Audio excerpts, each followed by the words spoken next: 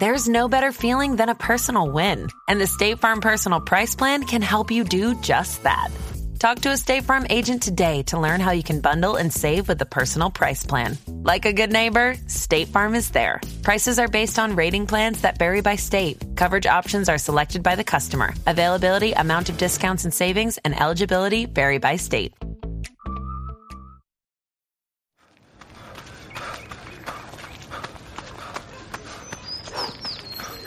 Going for your first ever run around the park.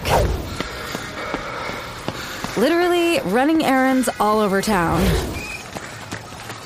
Running for the finish line and your personal best. If you run, you're a runner. Find the shoes and clothes to run your way at newbalance.com/running. New Balance. Run your way.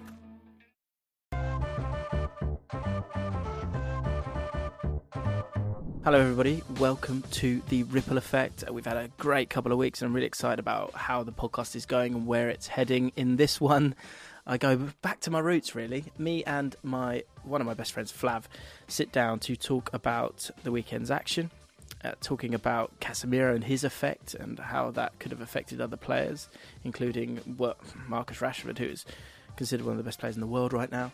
And of course, we have to talk about Tottenham Hotspur because Flav, who is my guest this week, he has a Tottenham podcast. It's called The Fighting Cock. If you're a Spurs fan, you haven't heard of that podcast, listen to it. You will absolutely love it. He is a smart, salt-of-the-earth guy with a big heart, and he's funny, so funny. And that's why I do a podcast aside from this one with him. But we sit down and we talk about Tottenham and we talk about Harry Kane and the life of times of Harry Kane and how Harry Kane could have found a different way to Manchester City, how Harry Kane could have won titles for Arsenal, why Harry Kane left Arsenal, and how if Harry Kane had taken a specific penalty at a specific time, he wouldn't have had all those goals for Tottenham Hotspur. He would have gone somewhere else, and Tottenham could have well won the Premier League. All that and more as we tuck into your ripple effects as well. This is The Ripple Effect with James Alcott. Enjoy yourself.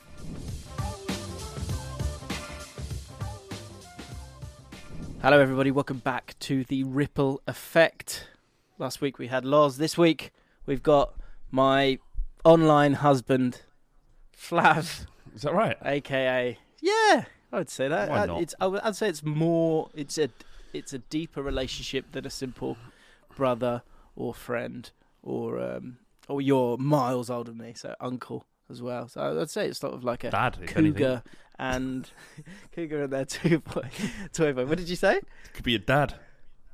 Could be a dad, but that would be. I really think honestly, James, you're in the top 10, and I've got a big family.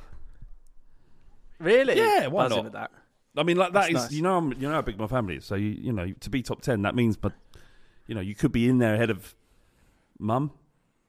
Yeah, and I know all the listeners that don't know of me and Flav's relationship, we do a different podcast, which is also on Spotify, bit of cross-promotion there, called James and Flav for Now. And if you aren't aware of that, you won't know that Flav has 5 brothers. I do. So for every single person who was just thinking there, well, I'd imagine Flav's family is littered with females and no kind of testosterone at all for James to be in that top 10.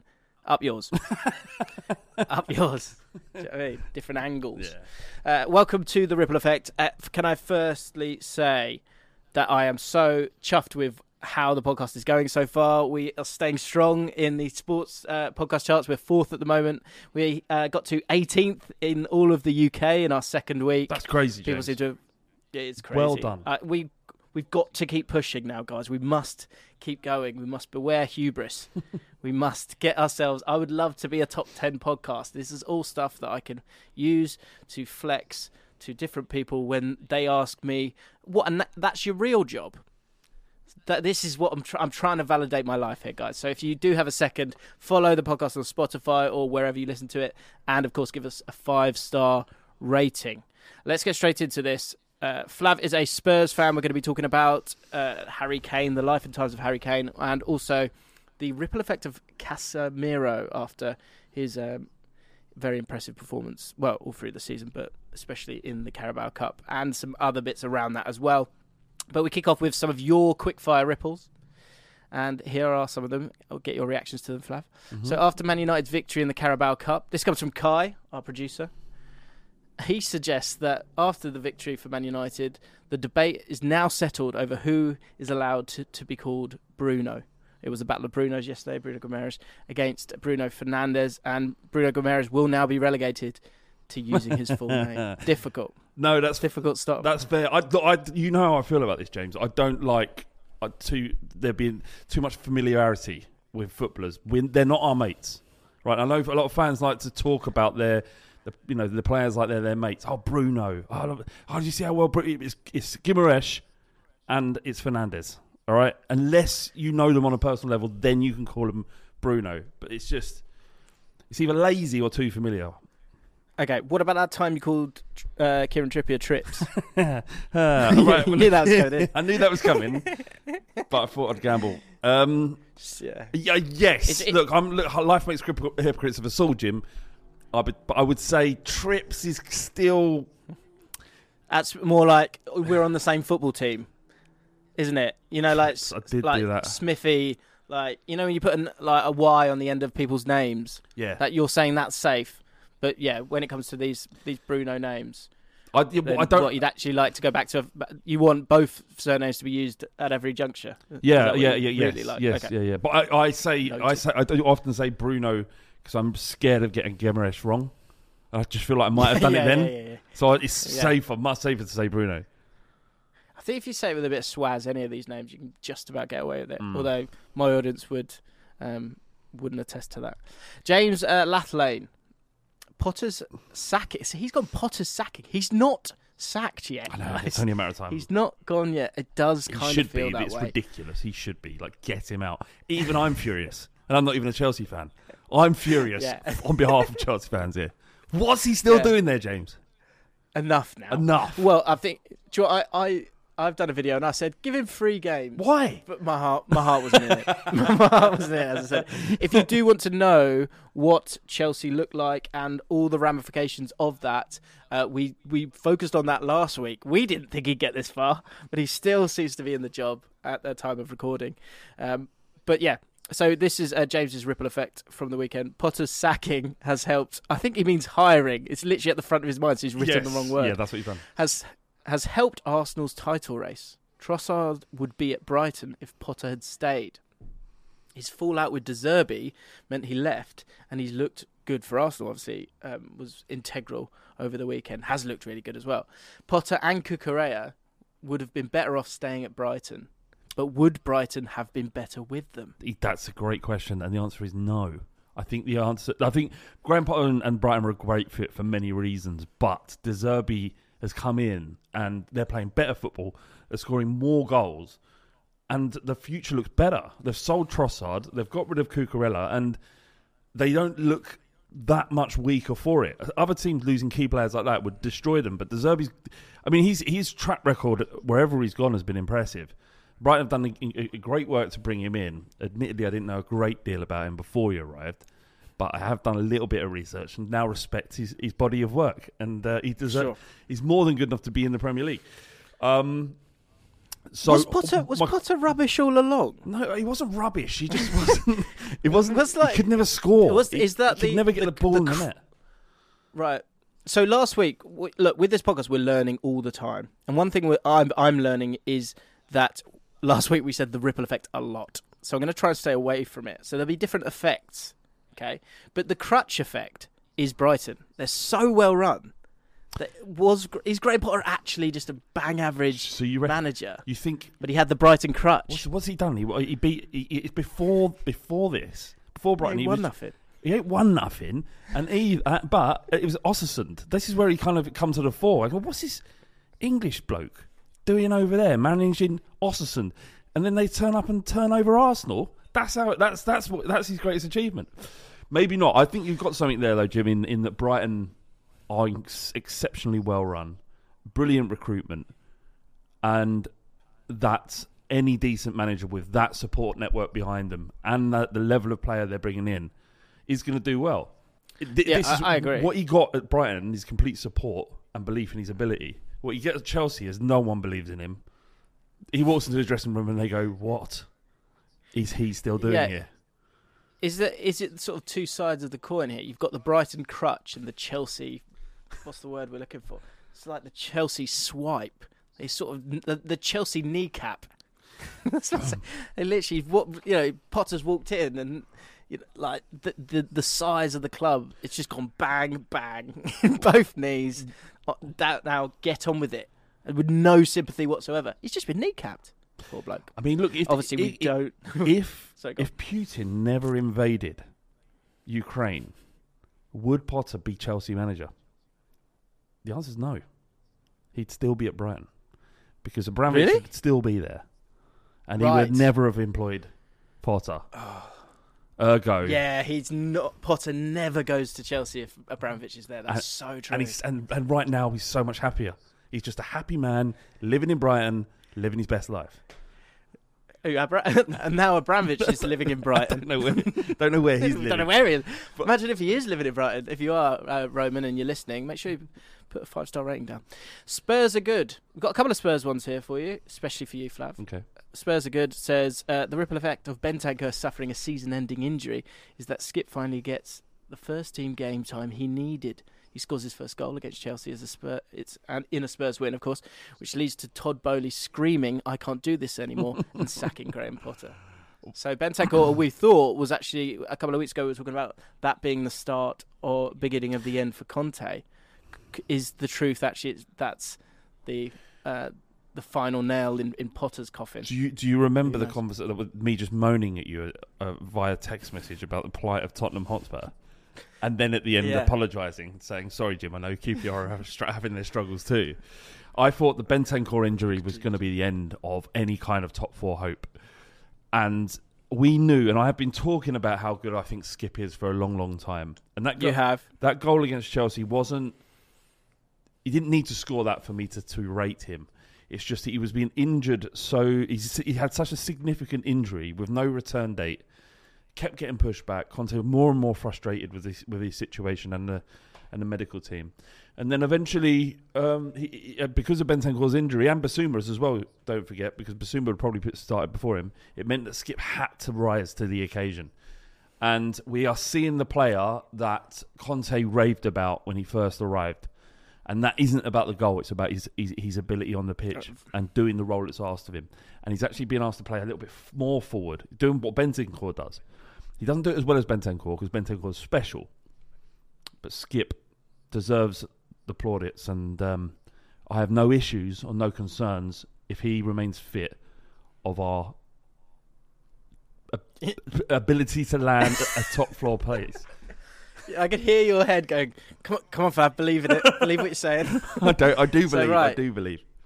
He did skip to the occasion. Yep. Hop, skip and a thump from Oliver to get the victory. Should Kepa have saved it? No, it was a big moment.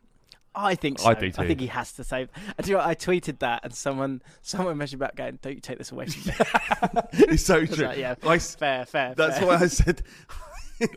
That's why I brought that up, because I saw your tweet, and you're right. I think he should have saved it. But did I let myself down with that tweet? No, I think you've got to be your position, and your position is always a healthy one to have, in that you're neutral, right? You haven't really got a dog in the fight, except when you're talking about bloody Arsenal. But yeah, you had a point. He should have saved it, but it didn't matter. And the catalogue of errors that Chelsea made in order for it to even end up at Skip's feet to score that goal was unbelievable. Do you know how much the value of the talent that made the mistakes that led to that goal? Let's go through it, shall we? Very quickly. Right. The goalkeeper, 70 million, Kepa. He didn't save Emerson's shot. Enzo Fernandez, £100 million, cleared the ball away really weakly to a 50-50 battle between Skip, who cost nothing, right? And okay, we're up to 170 at the moment. We're up to 170, brilliant. And then you could add a £9 million loan fee for João Felix, because he lost the 50-50, very weak. And then in front of him, who shaped up all wrong and made no real attempt to block the ball, was who? Do you remember? Koulibaly. Who cost? Koulibaly. How much did he cost? 50 million. Is he 50? Yeah. Oh my word! So tell me how much money went into to creating that goal, Jim? 229 million. That's class. It cost them 229 million to lose to a team that they never ever lose to concede a goal to a player who cost us nothing, who's been at the club since he was 6. Do you know what though? There's a really clear message in that, in the fact that you spent 229 million. Now you might, if you say you had a different goalkeeper. That's God, I've forgotten his name now. But say you got Mendy. I want to say Baxter. I think his name's Baxter. He's like a youngster. Say he's in goal.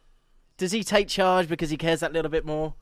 And then instead of Enzo Fernandez, you've got Conor Gallagher in there. Yeah. Does he just whack it? Yeah, Does he just whack it away? I think so. I think there is an element to that kind of, you know the cliche, and Rory said it because we was watching it together, me and Rory Jennings, and he said, first rule about football, if in doubt, get it out. And that's like an English sort of approach to it. But in that instance, that's what you have to do. Yeah. And I think Conor Gallagher, he would have used these. He is English, isn't he? Gallagher. Now, Joe Gallagher. Yeah. I think. Yes, no, yeah, he's played for England. Yeah. No, he's played for England. We've done this before, haven't we? This is, Conor Gallagher. He probably would have cleared it. He probably would have had an opportunity to do something different. But I think when you're a £100 million player, you're under pressure to do things a little bit fancier. Yeah, that's true. That's true. So 229 mil to lose to Spurs. Disappointing. It's amazing, isn't it, that you can spend that kind of money and go backwards. But anyway, we've got to keep moving. These are supposed to be quick-fire ripples. Joe Tomlinson with a belter as well, and you actually replied to this one, Flav, with the simple words, I think it was either "Oh dear" or "Dear Lord." Dear Lord, it was. So Joe Tomlinson, he said, he actually used a tweet from the Spurs Express. This is from the 30th of April 2021, actually. Erik ten Hag did not reject Tottenham, and Daniel Levy decided to take a step back from negotiations after 48 hours of talks. So, essentially, Erik ten Hag could have been your guy, your manager. Would you have preferred that? Yes. Yes, I would have. Easier life, innit? It would have been easier life. I mean, look, he wouldn't have been given what he has been given at Manchester United. Like, he wouldn't have gone in and he would have gone, right, Daniel, so I wanted to bring in Casemiro, 30-year-old player for £60 million. I want to bring in Anthony, an unproven prospect from Ajax. And I'm also going to need another left-back or a centre-back from Holland as well, called Martinez. Yeah. Martinez how tall is he? He's 5'9", but I need you to spend £60 million on him. Yeah, all right. Don't leave you. Not in a million years we've done that. Yeah.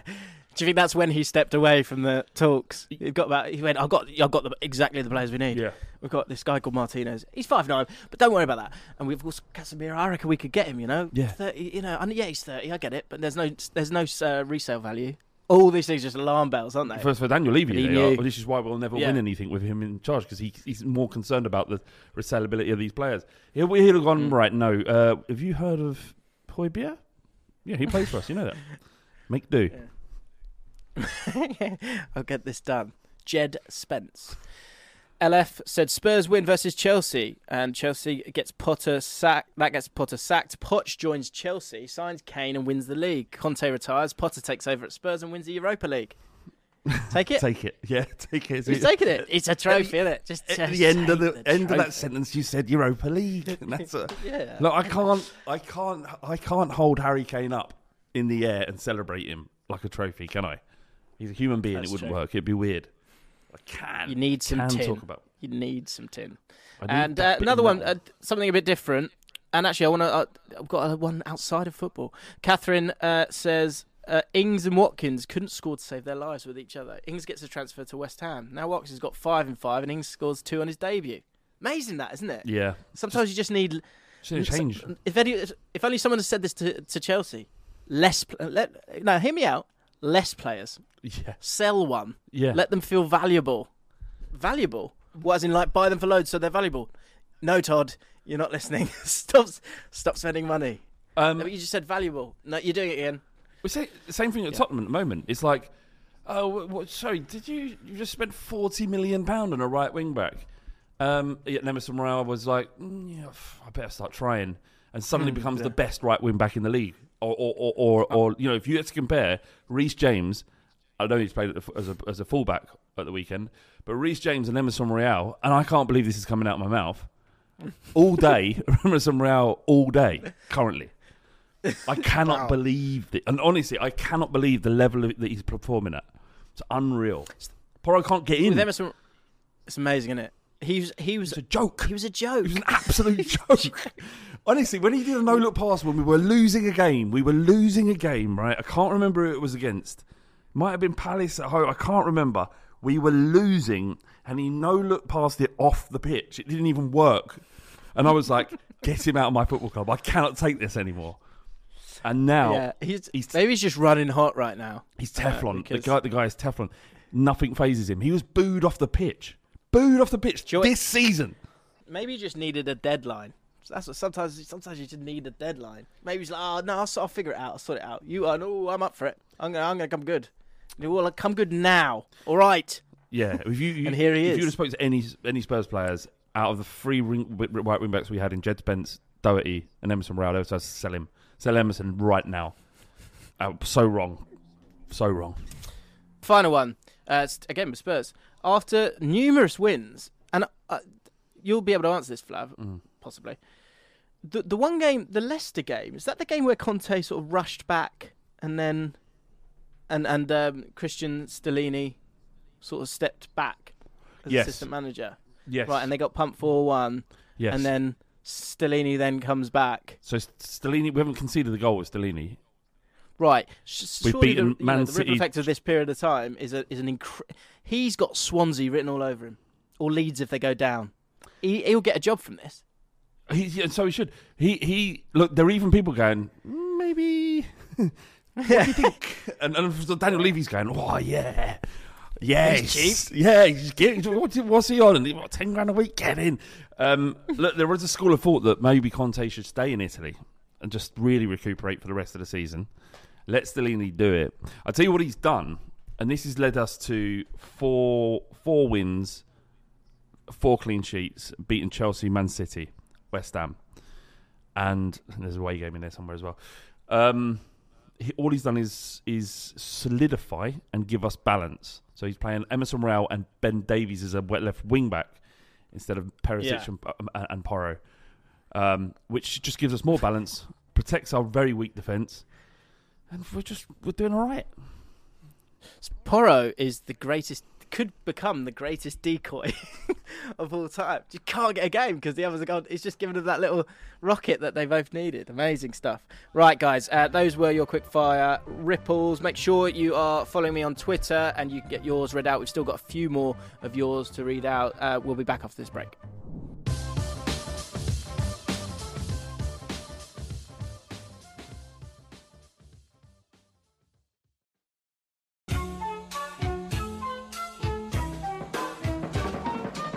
Right, guys, just to say, later this week, we will have another podcast talking about the Barcelona versus PSG 6-1 La Remontada, I think it's called. I'm pretty sure it's that.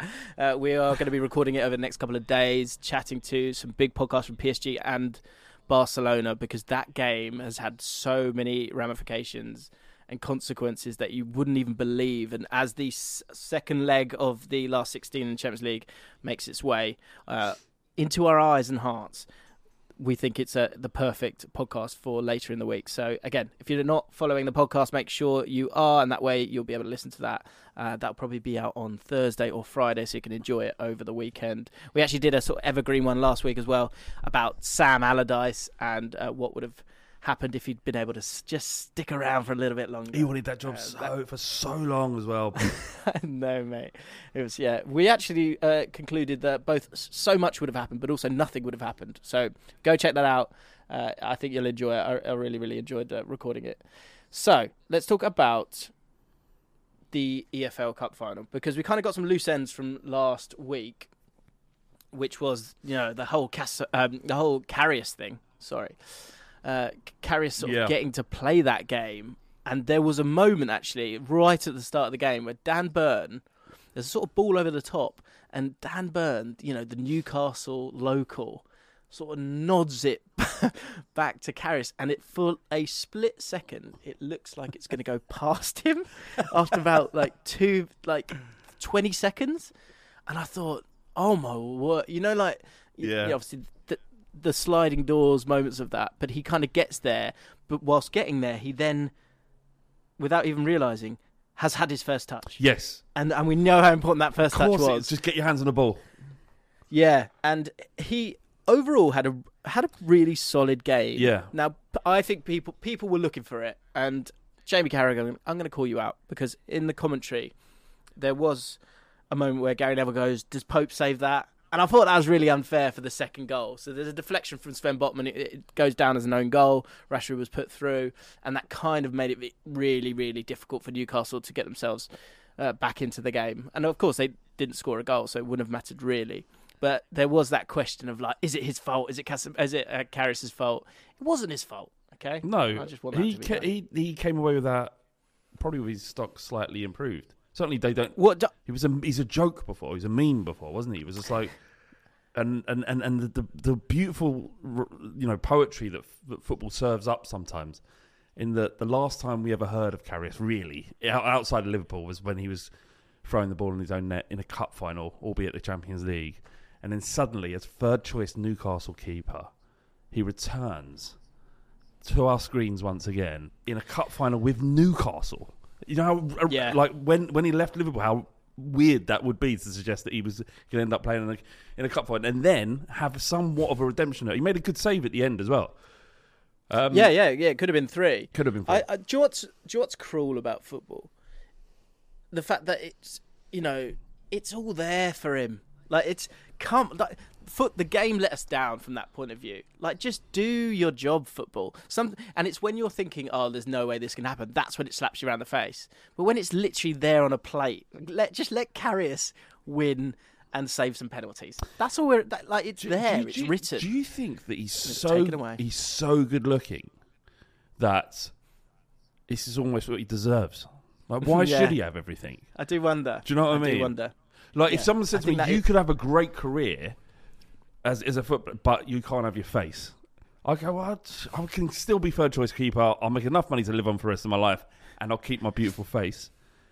I think he's done all right. I don't think he goes home and crying himself to sleep.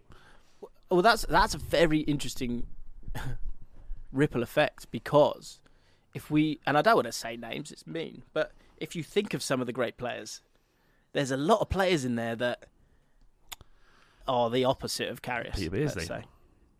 He's got straight there. Okay. No, you can say that because he's like a confirmed racist, isn't he? Yeah. So you can say what you like about Peter Beardsley. So who else is disgraced? So we can name. Let's leave it there. Yeah. But you'll be thinking of the names right now, of course. But I think I get it. I think maybe that is something that he will just have to carry around. So I think his career has been saved. So that's one positive for. Not really Newcastle fans. I think they really couldn't care less about it. Could not care less. But they couldn't care less. Actually, that's it's not even a ripple effect. It's sort of it's the end of the ripple is the full stop of Newcastle United fans caring about Karius. Ended when that final whistle went. We'll probably never see him again. Okay, fine. Yeah. Absolute one game, one day, you would imagine. So go for it. I was just saying, I was quite pleased that they didn't win it. I know that's mean. Everyone wanted them to, but as a Spurs fan, it's holding up a big mirror to our failings. I just didn't have to look in that mirror. Well, we're going to look at Casemiro and Manchester United, but we were going to touch on Newcastle after that. But let's do it the other way around. So the future of Newcastle, Leo Tarrad said this could potentially be Newcastle United's Arsenal finishing 5th moment. This could galvanise them to strengthen in the summer and become a force. Would you agree with that? I would agree with. I would say that they would have done it without it anyway. But what it showed me, if I just take off my general cynical hat that I have on when approaching football, what it showed me, especially in them picking up their losers' medals, the way they were embraced by their owners, especially Eddie Howe, who's in bits. You're looking at it and you're thinking they're all pulling in the same direction. That even you got to see something there in defeat that you wouldn't have saw if they won, because everyone's happy when they win. But in defeat, can I disagree slightly? Go on then. because I actually this was one that I was thinking about and it was a very very tight ripple effect of Amanda Staveley. She kissed, I think it's Trippier. She gave him a kiss on the cheek. And obviously, this is the first time she's kind of been up there, and there's the long line of players. I don't think she'd thought that through. I think she's seen Trippier, she's grabbed his face and given him a kiss because she knows him that little bit more than the rest of the squad. But then, as she looks up, she sees 25 men, and she goes, no, what am I going to do? Yeah. And the next person, because you kind of put the more important people at the front often, she gives that next person a kiss, and then all of a sudden she's kissing Elliot Anderson and Matt Ritchie, who's got nowhere near the starting lineup because she got stuck. They didn't. Yeah, I get what you're saying. I think it was I think it wasn't something she wanted to do, and I think it was a mistake. And I think she went up in my estimations with that because she didn't need to do it. She could have at some point, but the problem is, and this is where she's done well actually, because whoever she stops on, if she gets like 12 deep. And then stops when it's right. She's got enough now. Yeah, there's like a player that's like, I don't know. It's like, whoa, what's he done? Do you know what I mean? Why is he not getting a kiss? What, in your opinion, James? What Newcastle United player wouldn't have deserved a kiss? But based on what they've have done for Newcastle this season. I'll give you one. Go on. Does is it Botman for the own goal? No, because Botman's been a class, and I'd have loved him at Spurs. He deserves a kiss. I do wonder if does Longstaff deserve a kiss? He scored 2 in the semi-final. Okay, we go. No, that's fine. Give him the kiss. That's fine. I'm asking questions here. No, I hear Jamal you. Lewis. I don't think, in terms of performances on the day, St. Maximum, could we have had more from you? I think we could have. He should have got a pat on the head. Yeah, yeah, he could have got or like a firm handshake instead. Yeah. But yeah, she sort of. I think. Look, the club, the players, the owners will all learn from this experience, and I think for Amanda, she will go, well done, shake the hand. I don't think she'll go down that road again. I think she got caught. I think it was a nice idea, but then she went, oh no, I'm going to have to do this for 30 people. Big sweaty men. And she did, to be Leicester. Sweaty men. I think that I'm less cynical, and I saw that as a kind of unified club, and that Eddie Howe will be backed accordingly. Of course they will, because he got so much money. But yeah, I think as a Newcastle fan, in defeat, you can see some major positives. And there are parts of that game where they were just fine. They started well. Man United, everyone's talking about this Man United side, and they coped. They deserve to be there. They did. Yeah. How long until Newcastle win a trophy? I don't think it's as close as, because I think they've exceeded expectations this year. Because I think one of the ramifications of that cup final not winning it is that there are players there that could have been real legends by getting a trophy with the club, and it would have been there, on their strap line when they're doing their punditry in years to come. It's also done quickly, isn't it? It's done. It's that silverware thing, winning your first trophy, something that's evaded Tottenham for a long time. It's done, and you can just focus and rebuild. It's not done now, so it's like there's an additional pressure going to it. Yeah, that's true. I mean, like in terms of those players, I think a lot of those players could get washed away by the ruthless tide of wanting to win trophies. I think the likes of Longstaff.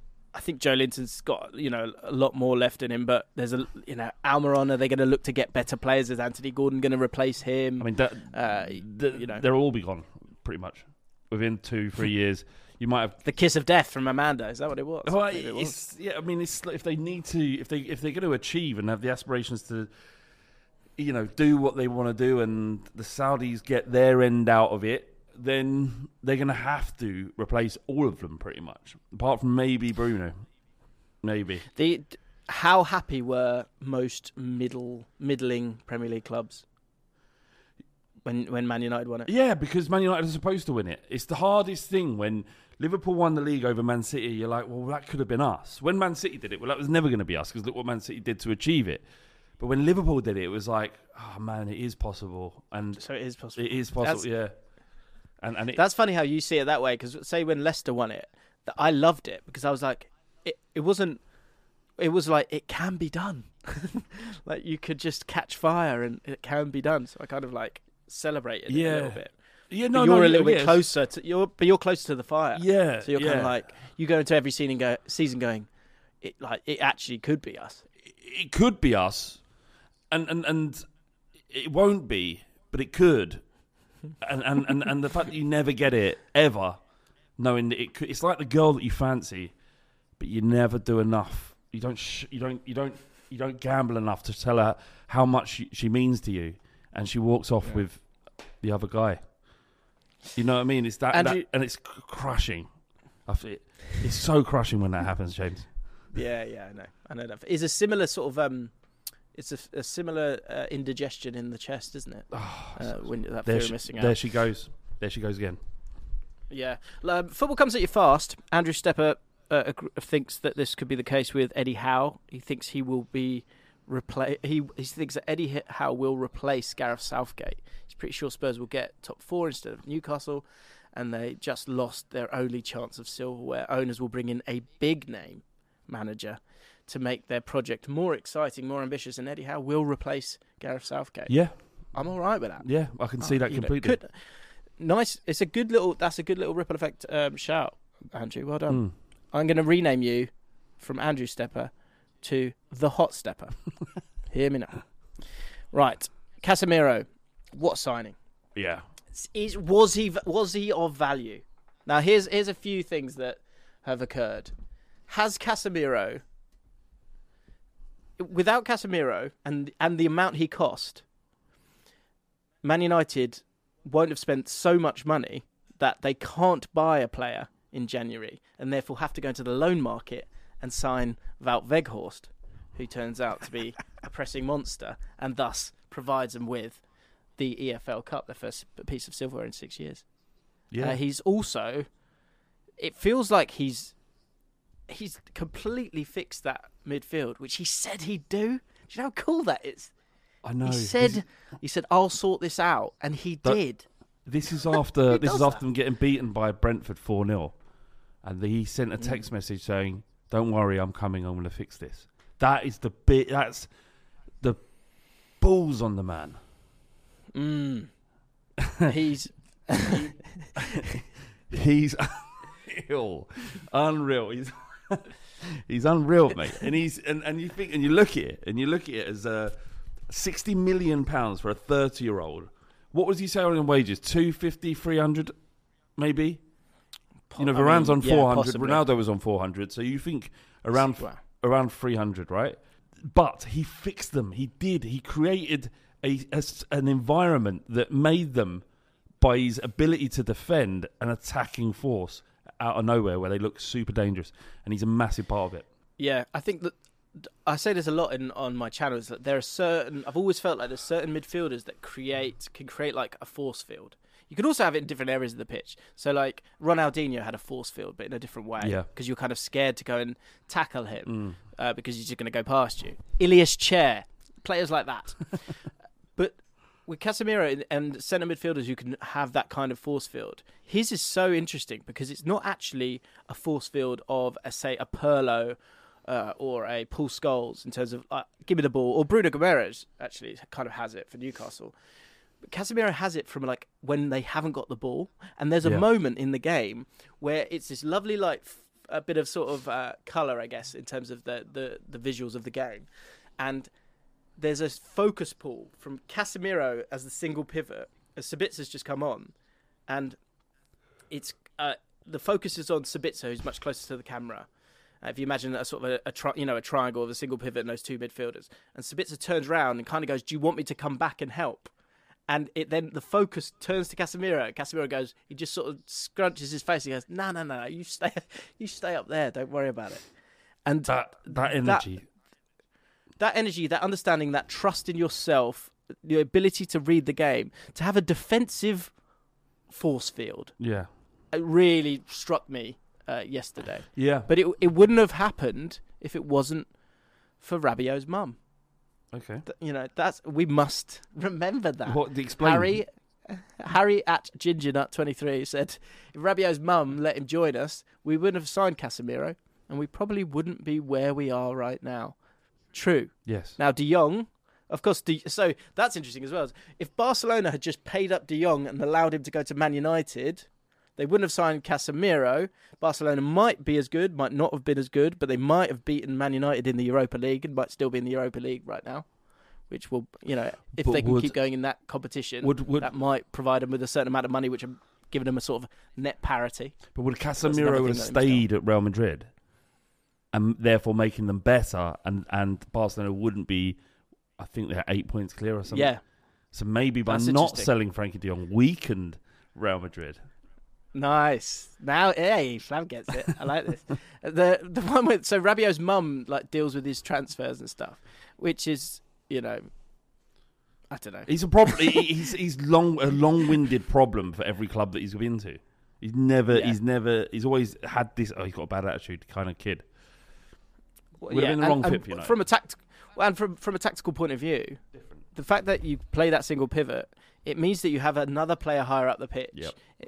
Which means you can get the ball higher up the pitch, which means that someone like Rashford, if you think of under Ole Gunnar Solskjaer, Rashford had a really good season, but he was sort of dropping back, and him and Luke Shaw were sort of trying to work their way up the pitch. Now with Casemiro there, that's not necessary, and Rashford could stay higher up the pitch. So, is Rashford the best player in the world right now if Casemiro doesn't sign for Man United? No, absolutely not. Any player that's absolutely flying and has all of the form and is untouchable is enabled to do that by the players around him. Often, Casemiro's getting huge amounts of credit, as he should, but his players don't get that credit. And Rashford takes it all, typically, in this circumstance. It reminds me a little bit of when we had Dembele in midfield, and it just gave Dele Alli the freedom to just do what he wanted, to float around, move into space. And Dembele would get the ball, and we knew, and our fullbacks knew in Rose and Walker, that we don't have to worry. Our defensive duties, while he has the ball, is gone and are gone. And up there we'd go. And suddenly we had 4 attackers just merely because Dembele had it. And there is no coincidence of the fact that Spurs' creativity has fallen off a cliff since Dembele left, because he was irreplaceable. And it's a similar sort of thing with Casemiro and Rashford and the other players. It's not just Rashford playing well. He is obviously the standout player, but they're all playing well. And that is, and Casemiro is a huge part to play in that. If you can just think, we don't have to worry. He does the defensive job of Fred and McTominay in a single pivot. If he's not there, they have to play a double pivot with them two. He does that job, and Fred can move further forward and be a part of the creative process rather than the tidying process, because Casemiro does it all on his own. 4.5 tackles and interceptions per 90, which is amazing. 2.87 aerial duels won, which is the top 3% in Europe. 5.99 progressive passes per 90, which is an all-time career high. So he's more effective than he's ever been at Real Madrid, probably because of the players around him. But it shows that, coming back to the Rashford point, I think if Casemiro's a bit more all action, then he's sort of, what he does is he's able to sort of kind of ghost about, and he's just there. He's always just there, and so that then allows the true focus. Apart from in this cup final, we're now seeing it all. And actually, I think a lot of Premier League fans completely missed how good he was at Real Madrid, myself included. Yeah. Hands up, totally didn't see it. But because he's kind of sort of so stealth, I think that also helps with the hype that Rashford's got. I mean, Rashford, to be fair to him, 14 goals with an XG from an XG of 19.89. His conversion rate's 21%, which is solid, but over half a goal per 90. So absolutely amazing. What I did was the future ramifications of Casemiro. Does his success prompt clubs in future to sign older players? Casemiro was 30 when he signed for 60 million. I've actually got the most expensive players to sign. Can you guess who's the most expensive player over 30 to be signed? Ronaldo? The highest amount of it. Yes, 105 million, Real Madrid to Juventus. Chris Wood makes it to the top 10, by the way. For anyone who's wondering, Newcastle United fans roll their eyes, as do probably Forest fans. I don't know. Actually, they didn't have to pay. How much? Bonucci was twice moved from, I think, AC Milan to Juventus, and then back for 31 million, and then a similar price on the way back. Batistuta went to Roma in 2000 for 32.5 million and won them the Scudetto, so it was worth it. In Nangolan, 2000? 34 million. Yeah. Batistuta, that is insane. 32 million then. Even now, 32 million for a 30-year-old is a lot. What's that? Like in today's money, that's got to be about over £100 million. True. More probably. And here's a name you'll number 3 on the list, 37 million. Barcelona to GZ Evergrande, Paulinho. How much? 37 million. That Was when the Chinese Super League was here to say. Of course. Second place was Pjanic, 54 million. Juventus to Barcelona. Barcelona have made some terrible buys in the last few years. So, I mean, that's interesting because Pjanic is one of the players that deal is being investigated currently. So that's interesting. Yeah. Do you think people will go down that road though? Because I think actually the focus is so much on those big money buys of those young players. But when we see what's happening at Chelsea and we see the difference that a guy who's been there, done it, and has still got the legs can do, even if it's in a short period of time, there's value in that market still, surely? Yeah, I think there's a couple of things there. I think the players are being able to play longer and older. Kane's talked about his desire to play till he's 40. The nutrition's better, the training's better, they're better taken care of, the pitches are better, the equipment they're using is better, so they are going to have longer careers. So 30 now is probably 27, 28, 20 years ago. So if Kane signs a new contract for Tottenham Hotspur now, or is bought by Manchester United for 80 million in the summer as a 30-year-old, you wouldn't really bat your eyelids, because if you're getting 4 years out of him as one of the best in the league, it's not a problem. And also, you've got to take into account the motives of the owners and how they're spending their money and what they get out of it. For clubs that are owned by people with unlimited wealth, that they can't spend all their money even if they tried, the age of a player will be inconsequential because they can do it again next year. If regulation comes in, which is what Daniel Levy's after, regulate the market, regulate it. And signings of like Casemiro, which is Tottenham would never and could never do, or we could, but we choose not to, would annoy Daniel Levy because you're moving the market, making it more difficult for clubs like Tottenham and below to buy these players for their market value rather than their real value rather than their market value. If someone's willing to pay £120 million for a 32-year-old player, then that's their value, and that makes it difficult for other clubs to work. So, as a ripple effect to this Casemiro deal, Daniel Levy is going to be constantly lobbying the Premier League to make the transfer market more regulated, because that benefits our club, his club. Do you know what I mean? So, yeah. The answer to that question is who knows, but if it gets the job done, why not? I wish we had him. This year, I mean, you've got Oliver Skipp, you've got Thomas Partey, you've got Declan Rice, Rodri, Casemiro as well. CDM has become cool again. You put Skipp in that list. Yeah, I chucked him in there. He's the future, isn't he? He's the future. The final ripple effect, this comes from @BJ McAdams11, like this one. Piers Morgan. Oh dear, Piers, you've had a mare here. Piers Morgan broke the trophy drought for Man United. The interview, of course, with Ronaldo. Ronaldo leaves the club. Erik ten Hag grows in stature in the club. Erik ten Hag brings in Weghorst. Red Devils shift their offensive identity. United win the League Cup. I mean, there's no denying the fact that Ronaldo leaving has been a hugely positive thing for him. Yeah. So if you are a Man United fan, feel free to let Piers know. I think he welcomes engagement, doesn't he, on his Twitter? Especially if you disagree with him. It just sounds like he made a bad decision as an Arsenal fan. Right, guys, we'll be back after this break. We're going to talk about the life and times of Harry Kane.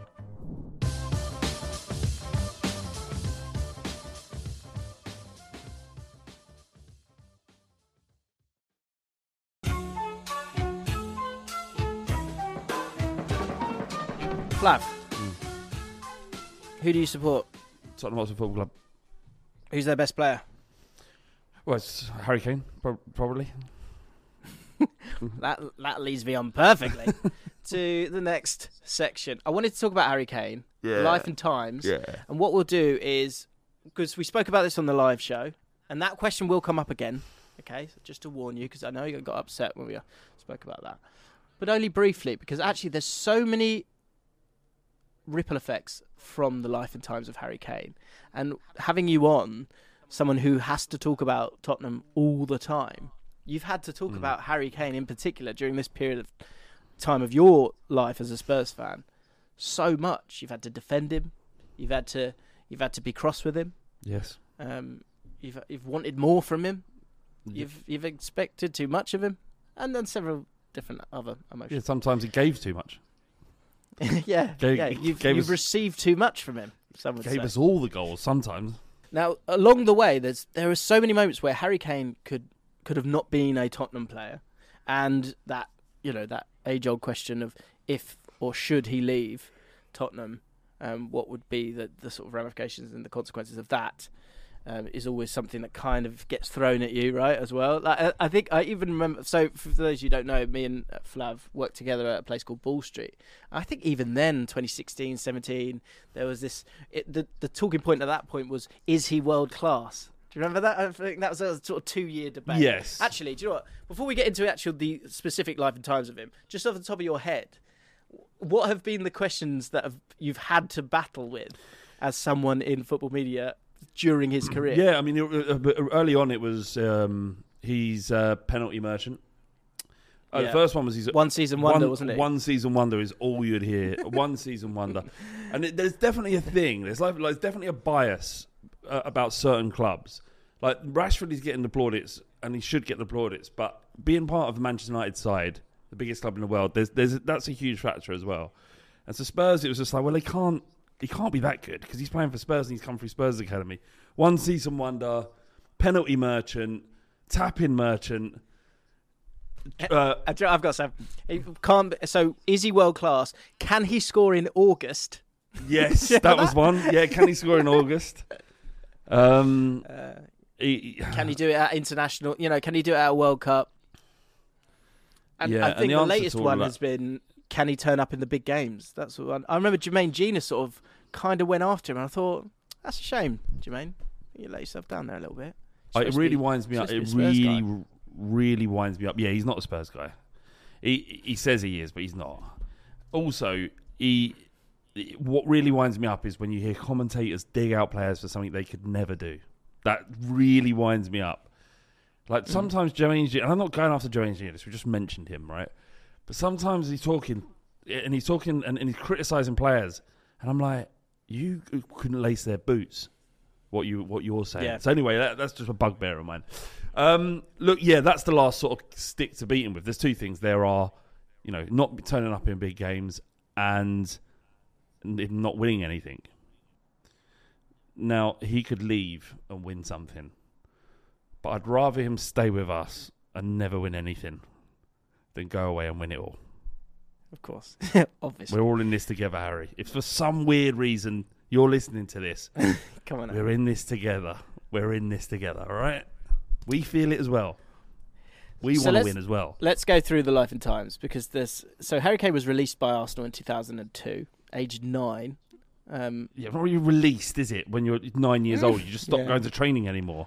Ran his contract down, looking for a better payday. Aged 9. Age 9. He's basically said, we're probably not going to take him to Arsenal to training anymore. And now, according to that, he was released. He wasn't released. He was 9. Well, Dad stopped taking him to training. That's what happened. Well, if you've ever wondered what's the ripple effect of fat shaming in the early noughties, well, here it is. He was released for being too chubby and not very athletic. Those were the words of Liam Brady. Now, how many 9-year-olds, specifically that age group, 9-year-olds are generally incredibly chubby? It's not their body shape is irrelevant at that point. You've got to stop eating it, son. You're going to go nowhere. He's completely missed it. He's gone right. He's looked at him in his face. He's coming. He goes by his little fat little chops. Yeah. Now look at you. Stop eating fucking. No, sorry, am I allowed to swear on this? Yeah, you can swear. Yeah, stop eating. What's it? You little butterball. Little bubble. Yeah. So yeah, too chubby and not very athletic. Allegedly, those were the words of Liam Brady, Arsenal's academy manager at the time. Old school, yeah, of weren't course, he? Played for the club. Yeah, he was old school. Play for the club. He might have put the jersey on and play on a field. He didn't play for Arsenal Football Club. Stop talking to him. Talking about him at his time as a child, a chubby little child, as playing for the club. Well, look, the fact that, would he have become an Arsenal legend if he'd never been released? Yes, he would, is the answer, right? Yes, because he would, he's clearly a world-class player. So Liam Brady's had an absolute stinker there. Yeah, and, when you talk about, people go, oh, he's one of our own, he's actually an Arsenal fan, whatever. Would an Arsenal fan cost Arsenal that many titles? Because he could have found a way. He could have run down his contract and he could have made his way over to Arsenal and been the villain and would have got on with it. Yes, it would have been, obviously would have got booed and all that. But if he really wanted to be at Arsenal, he could have made it. He could have made it happen, and he didn't. And actually, Arsenal, who are still waiting for that Premier League title, since, what was it, 2004, probably would have won it with Harry Kane on the side. Surely. You can see in those when he scores against Arsenal, there is no chance that he's an Arsenal fan. And remember, he scored a brace in his first proper North London derby at White Hart Lane. He says, "I love scoring in the North London derby." Down the camera, does it? And he scored. Gotta love a North London derby. Does it? Oh, class. He scored so many goals against Arsenal as well. So he's obviously more than fan any the other flames, player, doesn't it? Yeah. More than any other player. Kane then went to Watford on a 6-week trial, but actually impressed Spurs whilst playing for Watford. And in that game, he played as a holding midfielder. Could Harry Kane have had the same great career if he never moved into being a striker? Could he have made it in a different position? And if so, Flav, what position and what level would he have got to? He would have been a Premier League level as a right back. He could play centre back if he had spent his time. His abilities aren't God given; they're made, and his application to his own development is like nothing else that's been seen at Tottenham, probably elsewhere as well. He's the cliche, he's the last off the training pitch. He'd be taking free kicks. He's constantly to this day, because free kicks are the weakest part of his game, still practicing them in training. He's probably whipping them in. He's going, right, I've got it this time. Goes on the pitch and hits the wall again. So the answer to your question is, he played as a holding midfielder. He then moved through as a 10. And as a 10, he really impressed. And I'm only saying this because I'm regurgitating the words of Chris Miller, a.k.a. Windy, who spent a disproportionate, almost weird amount of time watching our youth team play football. And he would bang on about Harry Kane. And he once said, famously, on the Fighting Cock podcast, which is the podcast I produce, is when Adebayor, Soldado, and I want to say Defoe, but it might have been Adebayor and Soldado, or Robbie Keane, one of them lot. But at the start of the season, he said on our podcast, Harry Kane will finish this season as our main striker. And we laughed in his face. We laughed at his face for so long, a good 8 minutes, laughing at him. He didn't feel good about that. It wasn't a very friendly thing to do, but it was hilarious, the idea that he could do that. Yeah. Where the end of the season? Our number one striker. Isn't it? But Chris would also say he's at number 10 as well. So great example of being man-made as well, because I can't think of another person who was a DM and then became a striker. It's normally the other way around, isn't it? Yeah. Like Ashley Cole was a striker, moved back. Junior Firpo scored at the weekend, and he was saying he used to be a striker, then a wing, and now he's a fullback. You used to see that quite often. I think Micah Richards did the same thing. They were talking about it on Match of the Day. So for someone to be a holding midfielder, a chubby one at that, and to then turn into what could very likely be, and could be debated now, as the greatest Premier League striker of all time, that's such a great point that you make in terms of being man-made. Centre-back's an interesting one as well, because he's 6'2". I didn't realise he was 6'2". Yeah, he's a lump. Yeah. I would say that he's very strong as well. But he doesn't often get knocked off the ball, and when he goes down, because he's decided to go down. We know that he loves it. Some theatrics. Loves a topple, doesn't he? He does love a topple. He's great. One of his best attributes is carrying the ball out when we need a free kick to just get the ball out the pitch. He just knows how to draw a foul. But there's a history of centre backs and forwards, playing together. Playing in both positions. So you got Gary Doherty at Spurs, plays centre-back and as a striker. Chris Sutton, centre-back striker. Yeah. Paul Warhurst, Blackburn, centre-back striker. Yeah. So Ian Marshall. Ian Marshall. So if that load of tripe could do it, then Harry Kane can. True. Dion Dublin as well. So Dublin. Arsenal, it'd be one for you guys to think about when you're listening to this podcast. Where would Arsenal be now without Kane? Where would Kane be if he'd stayed at Arsenal? I think actually he's probably at Man City. Hilariously. He probably is, isn't he? They would let him go. They would have let him go. They would have sold him to him, obviously. Would Arsene Wenger have ever been sacked if Kane had stuck around and he had him and Van Persie up top? Or I don't like some of this the line players? of the four. I don't want to think about this stuff, James. But I think you can enjoy it because he shunned them. I can enjoy it, but what you're doing is you're forcing images into my brain that I don't want. Like Harry Kane playing and leading the line and probably captaining Arsenal makes me feel sick, James. Okay. Anyway, go on. Sorry, carry on. And what would happen to someone like Olivier Giroud? He wouldn't have got anywhere near the Arsenal squad if Harry Kane had been knocking about. No, he's one of the most underrated forwards I think we've seen in the Premier League for a long time. Giroud. Yeah, true. So this is interesting as well. Kane, of course, joined Leicester City aged 19. He was labelled as class and a joke by his former teammates. He made his debut for Leicester against Blackburn. It was also sometimes played on the wing by Nigel Pearson whilst at Leicester. So Nigel made a mistake there. And Harry Kane, for those who don't know this, he came on in the playoff match against Watford in the 61st minute. Do you remember the one that was at 4-3? So I had no idea. I had no idea that he was in this game. I had no idea. So, and he replaced the now Nottingham Forest striker Chris Wood. The substitutes shaped the game. Jonathan Hogg, who came on for Watford in the 79th minute, he set up Deeney, of course, and the commentary, I think, was, here's Hogg, Deeney!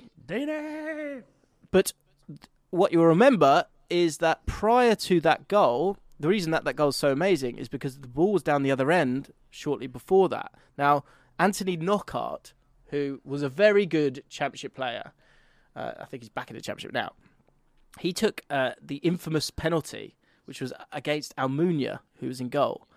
But Harry Kane was on the pitch. And Harry Kane could have, if he'd been a little bit more bullish, it could have completely changed the trajectory of his life. So Kane only scored 2 goals in 13 appearances for Leicester, most of those being appearances for the bench. So Nigel Pearson missed a trick here, because if you'd got him involved, then it could have been Jamie Vardy and Harry Kane as the front two. And in terms of penalties as well, and where Leicester could have been, and now it could be good, it could be bad here, because look, Kane has scored 30 of his 34 Premier League penalties. That's a success rate of 88%.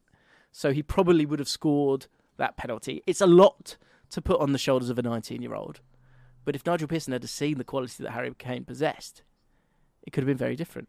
And if Kane had scored that penalty, Leicester may have gone up that year, and their entire timeline would have been different. They might. Here's interesting. This is heartbreaking when I realise this. So if they go up a year earlier than they actually do. Of course, Harry Kane, after doing a decent job, scoring that goal, does he get signed on again? That works for Tottenham because that helps with his development. He's going up into the Premier League and being a striker for them. But also, importantly, Kante would have never signed for Leicester because he was still playing for Boulogne in the 3rd tier of French football in 2013. That stings me because I know for a fact, Ian Holloway told me this, that Gary Penrice, who's also one of my heroes, was a scout for QPR, and he found Kante. And I don't know if he told Leicester about them or he tried to get him for QPR. But we could have had,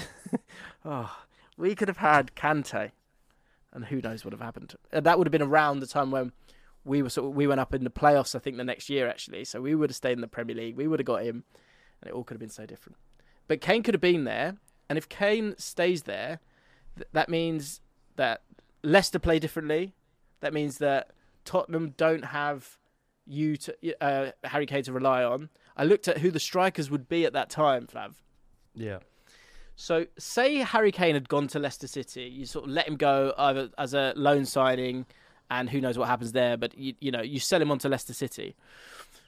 Soldado doesn't work. Now, some people are saying that a huge ripple effect of Harry Kane's career is actually Gareth Bale leaving, because if Gareth Bale doesn't leave, Soldado isn't bought, Soldado doesn't flop, Harry Kane doesn't get his opportunity. But if he takes that penalty for Leicester and that all changes, first of all, Leicester City could have had an era of dominance, or they could have not won that Premier League title. That summer, you would have had to have bought some of these players. So the one that, in terms of top scorers of the previous year, you could have gone out and signed a Christian Benteke from Aston Villa, 19 goals that season. Michu from Swansea. Yeah. I remember thinking he could do a job. Yeah. Michu. Romelu Lukaku was at West Brom that year, scored 17 goals. He would have been good for you.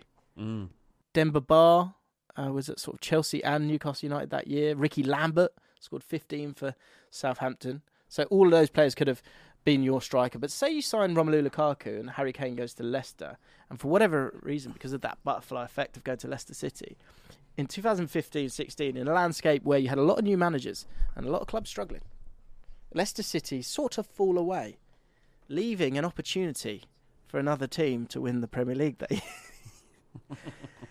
So what I'm trying to say is... I get... When did you clock? Right.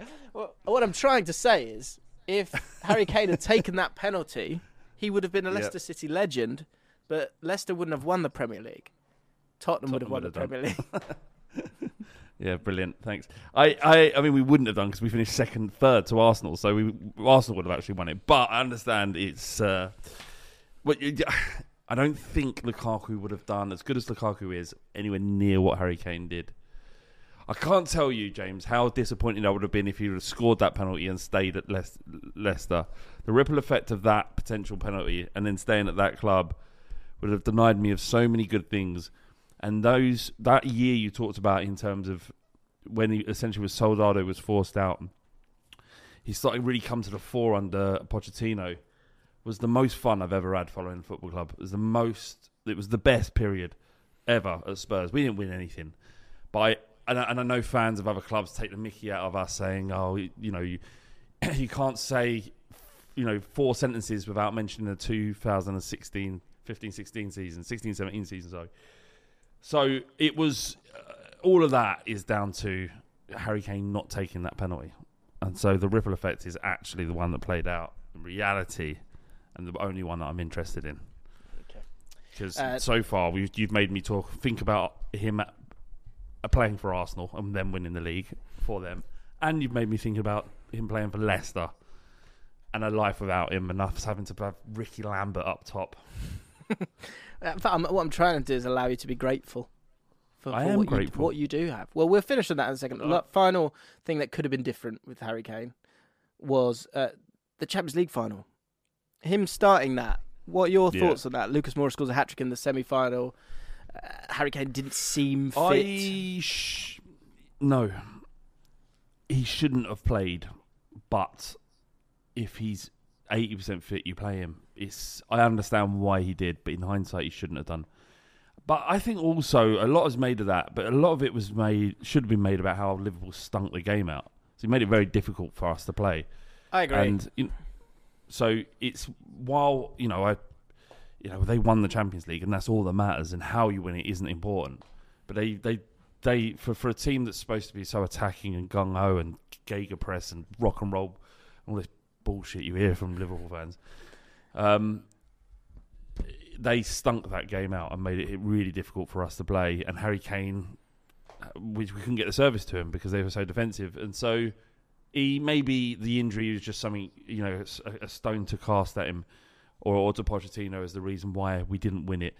We didn't win it because Liverpool were much more organised and defensively sound and made it really hard for us to play.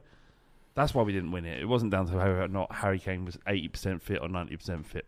I also think with in cup finals, there is all that romance, but I think it's kind of about when you score a lot of the times as well. And I think the way that final started, 90 seconds in, getting a handball that in the modern age would never be given.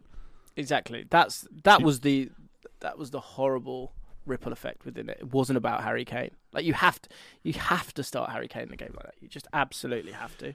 There's no way around that. Do you want to talk about ripple effects, James? I'll tell you about why the handball rule, if Tottenham didn't exist, would be completely different to what it is right now.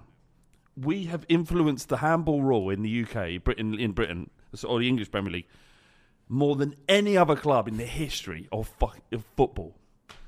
And there's 3 examples, right? There is the Sissoko handball in the final of the Champions League, of which the rule was changed instantly. The summer after that game, it was the final game of the season. The summer, the rule changed, right? The block that Danny Rose did in the quarterfinals of the Champions League against Manchester City, where his arm was in a natural position, but it was away from his body as he was falling, now is not given. Look at Souček. Does not give it. Not given, right? The final one, Lucas Moura, playing against Sheffield United. We lost the game 3-0, right?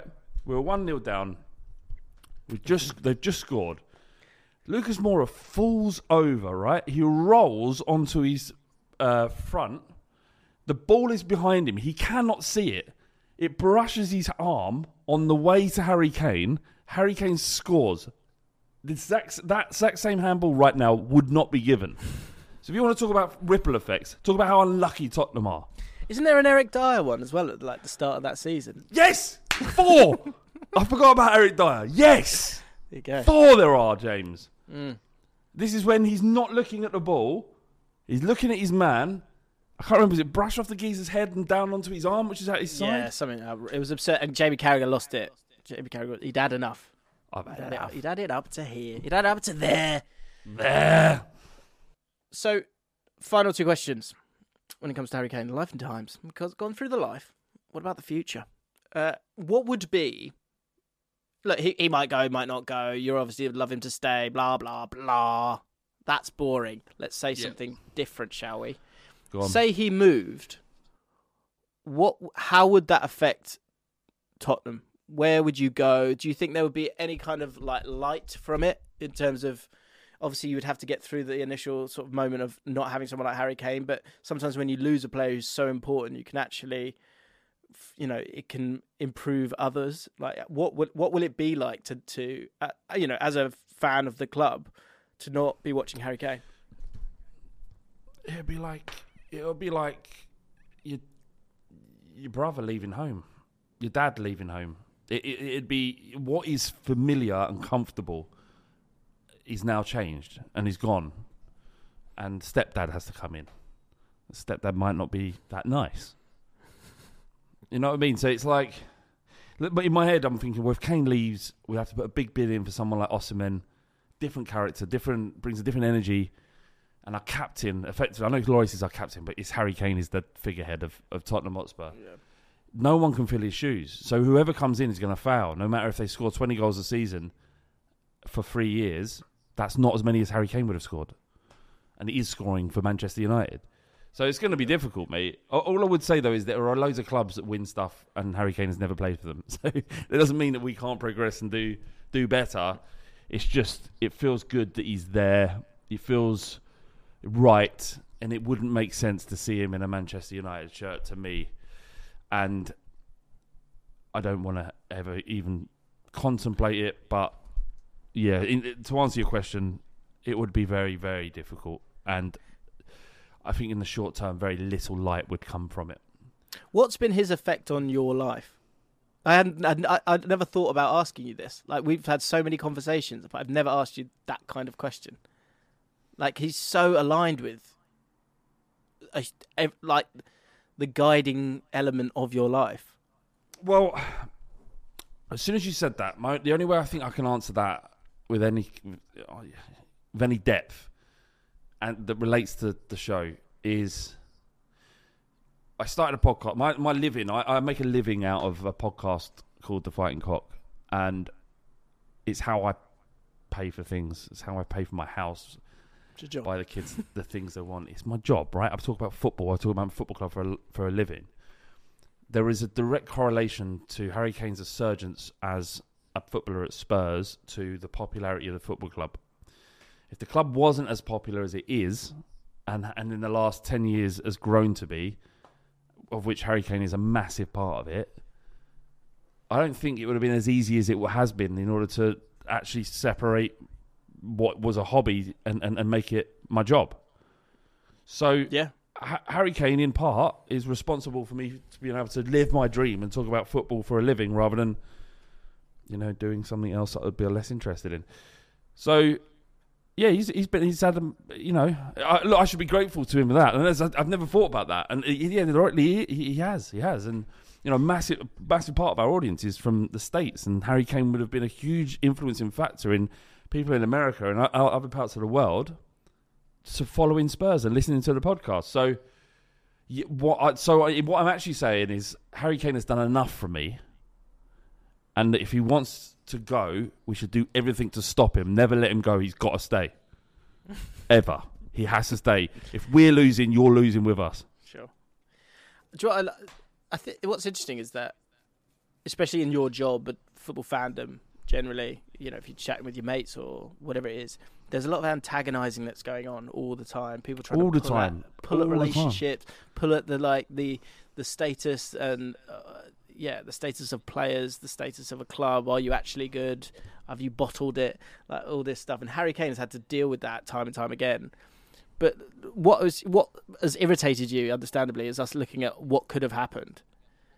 But what should provide you with a sense of calm is that none of that's happened, because he's been by your side for what is it now? Yeah, well over 10 years, right?